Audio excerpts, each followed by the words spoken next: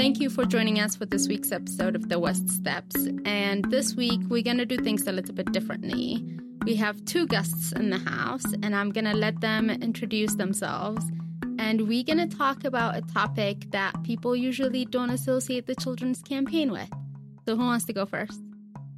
I guess I'll start. I'm Erin Miller, Vice President of Health Initiatives here at the Colorado Children's Campaign. Who's also been on The West Steps before. Yeah, I feel like I have a little bit of practice, so that feels good. Good. And I'm Sam Espinoza. I'm a policy analyst here at the Colorado Children's Campaign. And which area do you focus most on?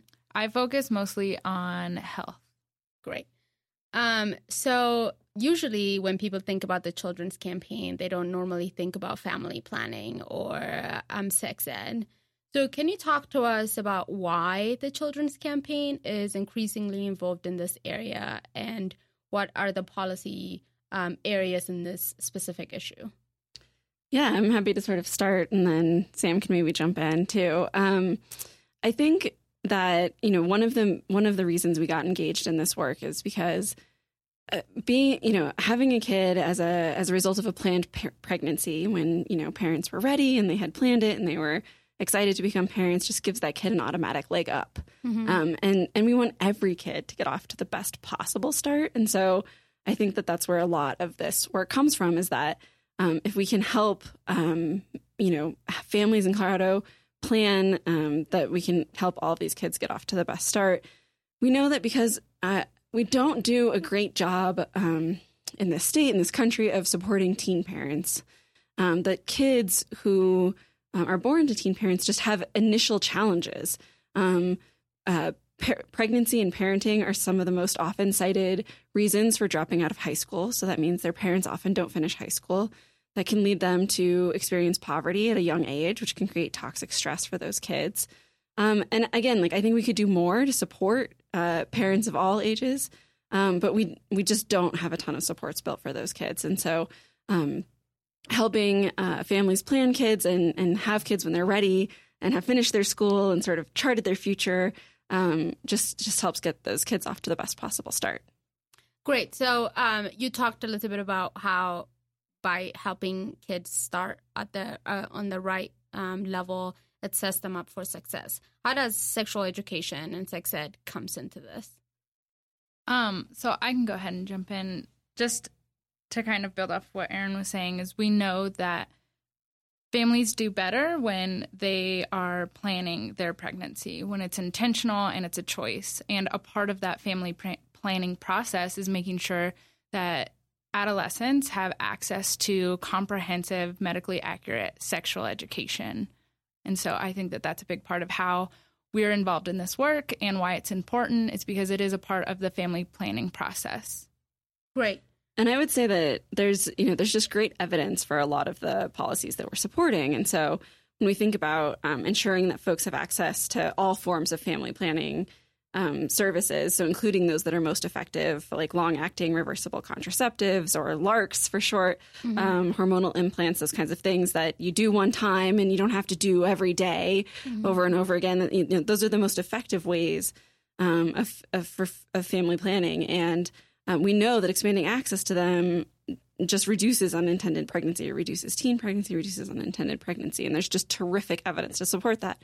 And I think similarly around comprehensive, medically accurate sex education, we know from studies all over the world, actually, that just teaching anatomy is not enough. That's an important thing to have in your biology class, but that is not enough to really set kids up for making these really complicated decisions. And so we know that sexual education programs that pay meaningful attention to things like power and gender, that those are things that help kids make good decisions about when they want to initiate sex and what kinds of protections they want to use around it. And so there's just great evidence to support both of these policies. Excellent. So I think the fact that it's evidence-based and it looks at this two-generation approach and making sure every kid starts at a level that's should be acceptable to all of us. It sounds great. Can you speak to some of the barriers families in Colorado face when they are trying to plan their families and they are preparing to have families or not have families? What is that? What are those barriers look like for families in Colorado? Yeah, so I think it's the same barriers that we see with a lot of healthcare. It's about access always. It's always about access, and not only to services, which is really important, but also to information and education, kind of like we talked about with comprehensive sexual education. And then it's also about affordability, making sure that you can afford the options that you want, that it's covered by your healthcare, that you know about the options. So for me, those are the two biggest things that it always comes down to is access and affordability. But I'm sure that Erin could add more. Yeah, I think that those are, big ones. We know that those are issues, especially in the rural and frontier parts of our state, that it can be really hard to get access to these services in those areas. Sometimes you have to travel 4 hours to find the nearest place where you could get access to the full range of family planning services, for example. We also know that access to information around them is a barrier, especially for kids who aren't getting comprehensive, medically accurate sexual education. There are parts of the state where the only hospital systems won't provide a full range of family planning services. And so those are definite barriers. I think another one that comes up in this space that's a bit unlike some other healthcare services is around confidentiality, that there's a lot of young adults and teens who might want to access these services but are afraid about, an explanation of benefits, that thing you get in the mail when you get a healthcare service that says this is not a bill, and you're like, well, it really looks like a bill. That thing gets mailed to whoever the policyholder is. So if you're under your parents' plan and you get some of these services, I think people worry that it could be disclosed to folks in their family that they're seeking these family planning services, and they worry about that lack of confidentiality around it. I think the last one that I would add is that the current federal administration, the Trump administration, is working to increase barriers to medically accurate and full information and services. And so there was recently proposed some federal rules that would really limit what kinds of information providers could provide to their clients. And those rules are working their way through the court system. A federal judge in Oregon actually just blocked some of them from going into effect yesterday.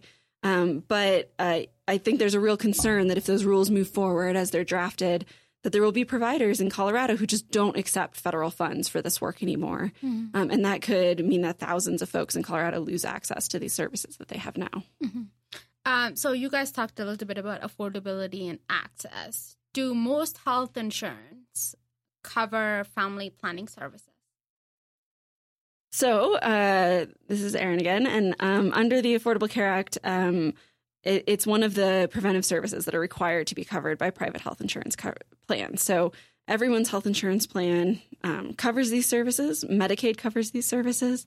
Colorado has done great work over the years, actually, to expand access to all of these most effective long-acting methods of contraception, but also to for people who prefer using a pill or prefer using monthly forms of birth control, that folks can get several months at a time when they go to the pharmacy, both folks who have private health insurance and on Medicaid too. So they are services that are covered. And I think then, that's why in a lot of cases, barriers come down to, for people who have health insurance, they come down to full information, access to a place that has these services, concerns around confidentiality. But we also know that there's still a lot of folks in Colorado who don't have health insurance coverage, right? There are people for whom it's still too expensive because their family doesn't qualify for tax credits on the exchange, or because they make just a little too much to qualify for tax credits on the exchange. And we also know that there are some women without proper documentation who don't have health insurance coverage and who still need access to comprehensive information and a full range of family planning services. I would say that's a decided minority of the population that, that struggles with access, but an important one for us to be thinking about as we want every kid to have this benefit of, being the product of sort of a planned pregnancy. We want to make sure that we are thinking about the full range of folks in Colorado. Excellent. So you touched a little bit on some of the challenges people face in Colorado to access family planning services and comprehensive, medically accurate sexual education. Can you speak to some of the successes and challenges we've seen at the state level? I think you mentioned a little bit about what is happening at the federal level. I think for a lot of people that kind of feels still a little bit far away. So can you speak to some of those, the state level ones, challenges and successes? Yeah, I'll start. This is Erin again, and then I'm sure Sam will have additional thoughts too. I think, one of the things is that we have a public health department that really believes in expanding access to the full range of family planning services and has done a ton of work over the years to run a really strong program that expands access to these services. There's been a couple of victories or near victories this legislative session. We've been talking some about comprehensive, medically accurate sexual education. There is a bill that says that if a school is going to teach sexual education, so schools in Colorado can still decide whether or not that's something they want to teach, but if they're going to teach sexual education, that it has to be this comprehensive sexual education that pays attention to gender and power, because we know that those issues are important in actually making an impact on kids. Mm-hmm. And that has passed its committee hearing in both chambers and is working its way through the process now. We have also been working for several years to increase state funding for family planning services for these public health clinics that provide family planning services. And this year we did increase state funding to those clinics by about $1 million. And that is great. There was definitely a concern in the advocacy community because of these new federal rules that we talked about, that these rules might cause providers to stop taking the federal funds that we've also used for these programs. And so thinking like we might need to really increase what the state is putting toward these programs. And so we got $1 million increase. I think there are folks who think like the program really could do a lot more if it had more resources. It's a really effective program. And if it had more resources, it could reach more folks, especially in these rural and frontier areas. But we were successful through the budget process and working on an amendment that allows for rollover of any unspent funds. So if the state has any funds that they don't spend this year, they usually get all those funds out the door. But if they have any funds that they haven't spent, it will allow them to roll over, which will allow them to use the federal funds that they get and the state funds as flexibly as possible, at least as far as timing goes. It allows them to be flexible in their timing about when they send out federal funds and when they send out state funds. And this is Sam. I think maybe because I'm more pessimistic, I'll focus on some of the challenges that we face. And I think the biggest one that comes to my mind is on a human level, having these conversations about what's important for planned pregnancy, because a lot of the times when we start to have these conversations, it very quickly can turn into a value-based conversation instead of a research-based conversation. And sometimes we forget that we're actually on the same page, that we're trying to prevent unplanned pregnancy so that children and babies and families can have the best possible outcomes, period. And so I think while we talk a lot about systems levels, a lot of the time humans, we make up the systems. And so we have to remember or just think about how we can have these conversations in a way that is productive and recognizing that a lot of the times we are on the same page. We just have we're coming from different values or a different perspective and how to honor those. Yeah, I think a lot of this conversation gets tied up around, it's about a conversation about women, rightfully so. But I think the kid is usually left in that conversation about their start to their life and what this means for their outcomes later in life. So I think it's really important that this is a family issue and a woman's right to choose has implications for the kid and the outcome that will have for not just that specific child, but also the community at large. So great point, Sam. And can I just add, I think that's one of the big reasons why the Children's Campaign has to be a part of this conversation is because we do bring, our perspective is about every chance for every child and making sure that children have the access, the resources, every opportunity to thrive. And so that's really what we bring to this conversation is that we're thinking about this from a kid's perspective, how to make sure that kids can have the best possible outcomes. And I think that's really important. Absolutely. So I think you guys have touched a little bit about the successes and some of the challenges, which always leads me to think about how do people get involved and how do they, where do they find these resources? What are other organizations people can follow to not only inform themselves, but also get into the advocacy field and make sure every pregnancy is a planned and wanted one? Yeah. So I think building off of what Sam just said, too, that one of the things that we do at the Children's Campaign is that we build coalitions, we build tables, and we try to get a diversity of perspectives at those tables. So we have this LARC for Colorado coalition that we've been working with for several years. It's got more than 40 organizations and individuals in it. And it's folks like reproductive justice organizations who bring that perspective to the table, and then children's hospital and hospital providers and public health providers and pediatricians. It's a broad range of different coalitions and folks with different expertise and different tools. And so we're able to bring those folks to a table and have conversations about values and about tactics and, how do we do as much as possible for Colorado families in this space. And so we'd love for folks to join that table anytime. They're welcome to. I'm going to let Sam provide her email if she wants folks to get in touch with her about how to get connected to that. And it's also, our emails are available on the website. But we're happy to add folks to that list. They can follow along with emails and join meetings as they're able to. And my email, this is Sam here, is samantha@coloradokids.org. You can shoot me an email if you would like to be added to that mailing list and be a part of the coalition. So you can attend meetings, you can send feedback, however you want to get involved. Mm-hmm. And then I would also say that there's some good resources online. So the LARC for Colorado Coalition has a website, larc4co.com, where folks can get additional information.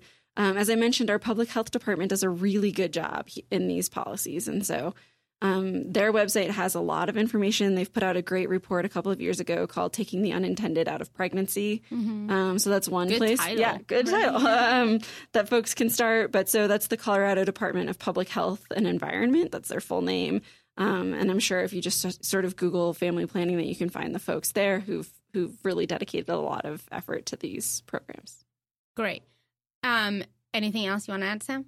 I think the one thing that I was thinking of, and while there are a lot of ways to get involved, I also think it's important to just acknowledge that a lot of the times we rely on folks reaching out to us. And I want to acknowledge that there's a lot of barriers to getting involved and being involved and getting engaged, that a lot of the times that's a privilege if you're not being paid to do this work. And so I think what we're trying to do and we're getting better at as we're building coalitions is finding ways that we can hear from the community or from people who are interested and really bring that information to your front door and allow a way for folks to provide feedback or to gauge interest in a different way. And so I come from like a social work background. And so I just want to validate folks' experiences, like who are interested in this work and who want to be involved, but it's really hard balancing work and those specific interests that folks have. And so I think there's deeper work that we're going to be doing along the way to help folks